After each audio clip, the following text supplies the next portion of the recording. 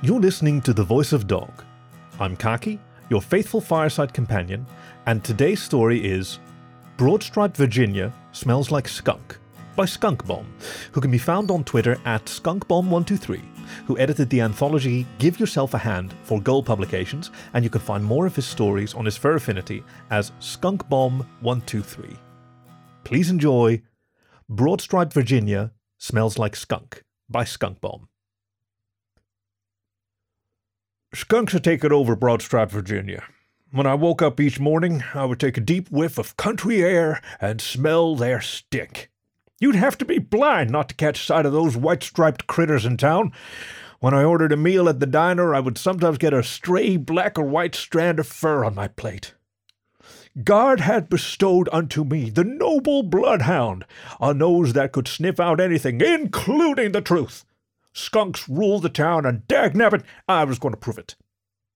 Hubert, my grandnephew, walked in the door sometime past 11, smelling of some raccoon he had bedded the night before. He may not hold my same views on what the skunks are doing to this town, but I was doing my best to pass down my knowledge. "Come see what I've done read," I said, holding the book up. Hubert glanced at it. "Why do you have a book on building outhouses?" I chucked it and grabbed the other one. "Go on, have a look." I opened it on the kitchen table. "This here town was founded by an upstanding hound dog by the name of Uriah Grady after the Civil War. Before he ran for mayor, some lowlife named Paul Underhill, P.U., you see, there's your warning flag, asked to join the town, and he brought all his skunk neighbors with him. Look at this picture. It's nothing but them black and white scallywags." Hubert took a look. "Granduncle Vernon, the book's in black and white, and that there's a badger." I squinted at the picture. "That's open to interpretation. So thanks to the skunk invasion, Underhill beat Grady in the election for mayor and won the right to name the town. I never done see a hound dog win an election for mayor, but there's always a skunk on the ballot. They have to be planning this out. I see them gather together in their homes or their stores. Well, I'm putting a stop to it." Hubert picked up his banjo and plopped on the chair in the living room. "In that case, pick up some tomato juice at the general store before you go bothering those skunks." "That's like folding before the poker game begins, and I've got a hand of all red cards." I grabbed my cane. "But I will be heading to the store anyways. We are out of bread." It was a beauty of a walk into town. My hip wasn't giving me too much trouble, and there were sheet-like clouds in the sky. It was the calm before the storm. If I was going to find out about this next meeting of the skunks, I had to go where the skunks were. In the past, I tried visiting their homes, but they were all so rude. It was all, "Oh, what are you doing here?" Or, "It's 10:30 at night," or, "Mama says you're an ignoramus." Skunks were always in town, though. All I had to do was follow my old sniffer and keep an ear out for gossip. I lifted my nose to the wind and sniffed. Oh, skunk! No surprise there, but there was something else. Tomatoes. Wagon wheels in need of some oil pricked at my ear holes as I approached the outskirts of town. The youngest skunk of the Meyer family, Theodore, the odor, you see, bad news written all over him, was pulling a red wagon stocked with crates of tomatoes and cans of tomato juice. Is it not a crime that the Meyer family farm, a farm owned by skunks, was the biggest supplier of tomatoes and tomato juice in town? Skunks go around spraying the bejesus out of honest hound dogs and get richer when we hand over our money so we can de-skunk ourselves. If anyone would know about a secret meeting of skunks, it would be the Meyer family. I hustled up and around the skunk in his wagon. "Well, good morning, Theodore." The skunk stopped.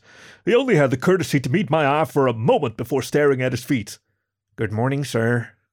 "My, you're getting pretty big," I said, luring him into a sense of security so he could spill his secrets like beans. "How old are you now? 14, 15?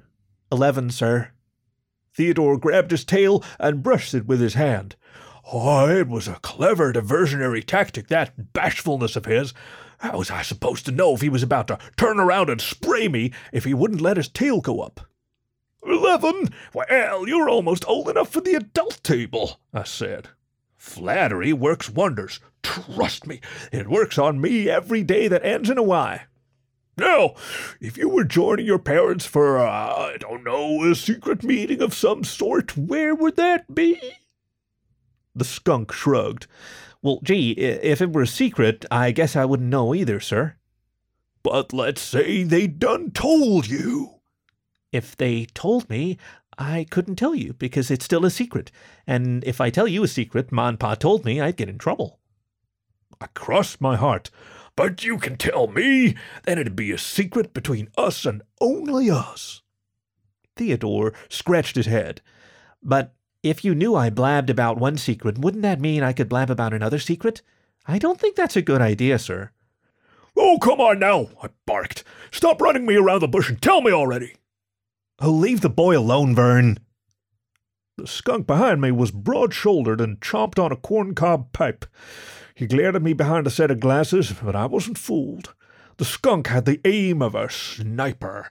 You could say Obadiah Mortimer Mefford was my greatest enemy in town. Well, Obie and I played cards sometimes, and we talk about football, and he gave me a good deal on the nails I needed to fix up my shed, but he was a crafty old skunk. Any time I had the upper hand, he would fight dirty. Dirty and smelly. Obie knelt by Theodore. Could you stock these tomatoes on your own today? Yes, sir. Theodore grabbed his wagon and scurried inside the general store. I was just on my way in to buy some bread, I said, walking toward the front of the store. Obie stepped in front of me and leaned in so I could really smell him. Oh, for Christ's sake, Vern, when are you going to leave us skunks alone? We're dogs, but damn it, we belong here just as much as you do. Well, hey now, I didn't mean you skunks can't live here, I said, backing up and wrinkling my nose. It's bad enough that you howl about your dumb conspiracies, Obie said, heading back toward his store, but Theodore's a child. My tail brushed the inside of my leg. The old stinker was right. Hey now, we both got ourselves in a tizzy. Look, I'm sorry. How about we make up with a game of checkers? The skunk's tail flicked.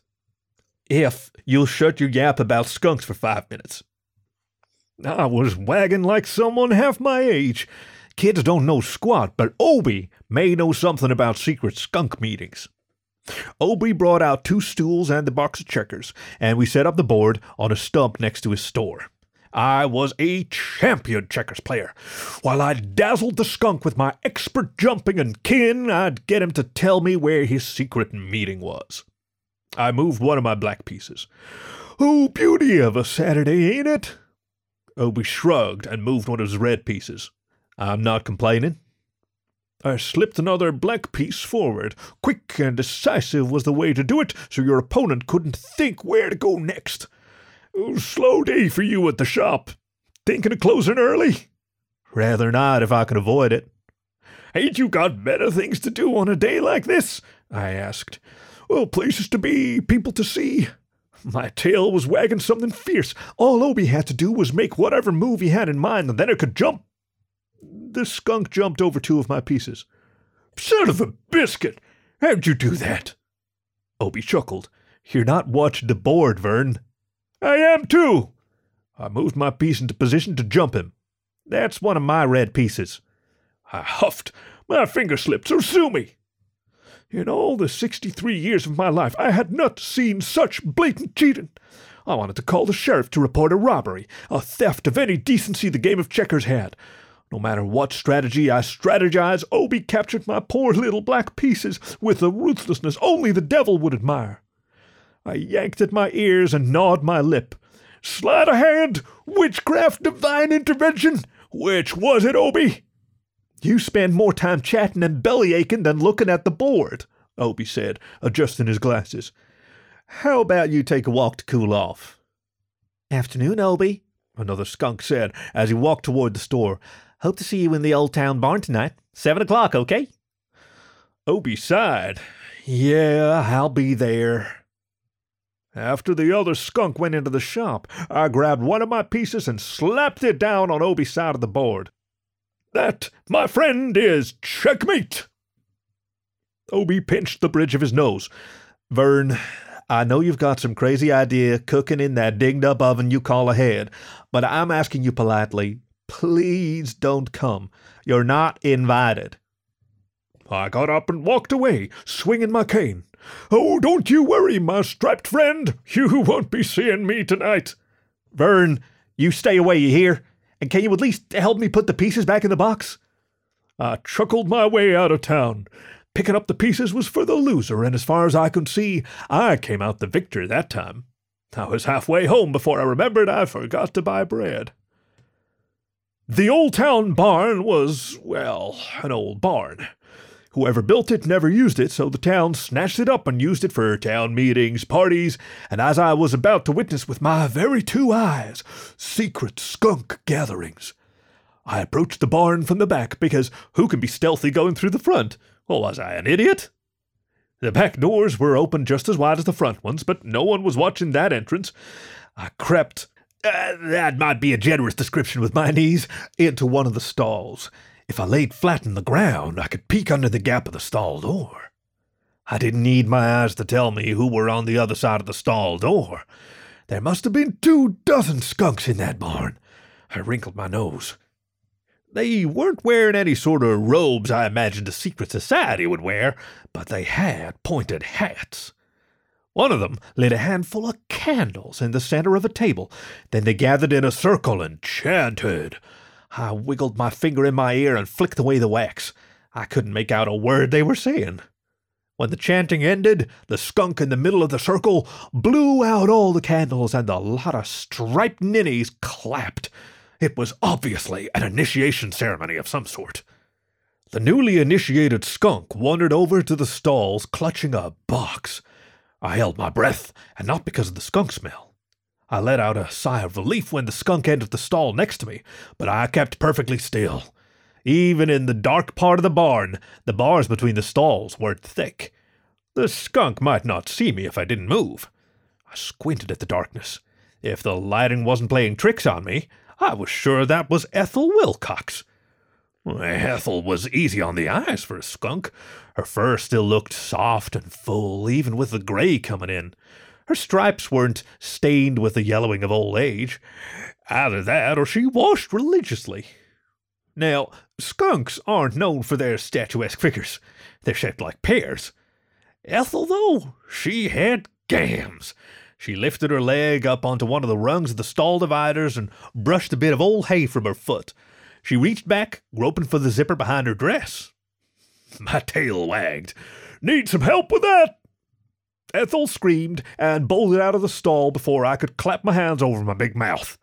Everything would be fine if I just explained to Ethel that peeking in on her while she was changing was a complete accident. All I had to do was lie that I was here to be inducted into their society. I walked out of the stall. As hard as it may be to believe, I've been sprayed by a skunk before. It's the closest a hound can get to hell while still living. I'd smell the stink on me for months afterward. I had no less than 12 skunks bent over, dresses hiked up or pants pulled down, all aiming at me. I cleared my throat. Hey now, wait just a sec. The skunks fired. I buried my clothes in the backyard, got in the tub, and poured the cold tomato juice over my face and down my body. The dried juice was going to be a pain in the neck to pick out of my fur. I held my nose the whole time, partially to keep from smelling myself and partially to block out the stinging in my nose. Hubert, a clothespin clamped on his nose, plucked at his banjo a good 50 feet away on the porch. Good thing Obie let me buy tomato juice from him at this hour. I slumped lower into the tub. Hubert, I done these skunks wrong tonight. I think the whole town could smell that, Hubert said. So, you finally learned your lesson? The Meyer family could pay for Theodore to go to college with the money we spend on tomato juice. Hubert shook his head. Maybe, but that ain't the lesson. I dug the old scrubbing brush into the tub and washed under my chin. Ethel's got nice gams. Does she now? Hubert said, a little chuckle in his voice. Wait, no, one more try. that I'll need to be more careful snooping around skunks. I bolted up, even if my knees and hips complained. In the memory of Uriah Grady, I owe it to all the hounds in this here town. Damn it, Vernon, Hubert said, covering his eyes. Don't stand up in the tub when you're naked. I scratched my head. What kind of lesson is that? The lesson's that you don't go around pissing off skunks. Well, if they weren't so daggum sensitive. Hubert growled and picked up his banjo. I'm going out drinking. Sleep in the shed for a few nights, you hear? Maybe if you get it through your thick head that there's no skunk conspiracy, I'll buy you a beer. The screen door slammed behind him. I crouched back into the tub. After pouring another can of tomato juice on myself, I sniffed. I clamped my hand down on my nose and howled. Whether I wanted it to or not, the air in Broadstripe, Virginia would always smell like skunk. This was Broadstripe, Virginia Smells Like Skunk by Skunkbomb, read for you by Kaki, your faithful fireside companion. For more stories, you can find us wherever you get your podcast or on the web at thevoice.dog. Thank you for listening to The Voice of Dog.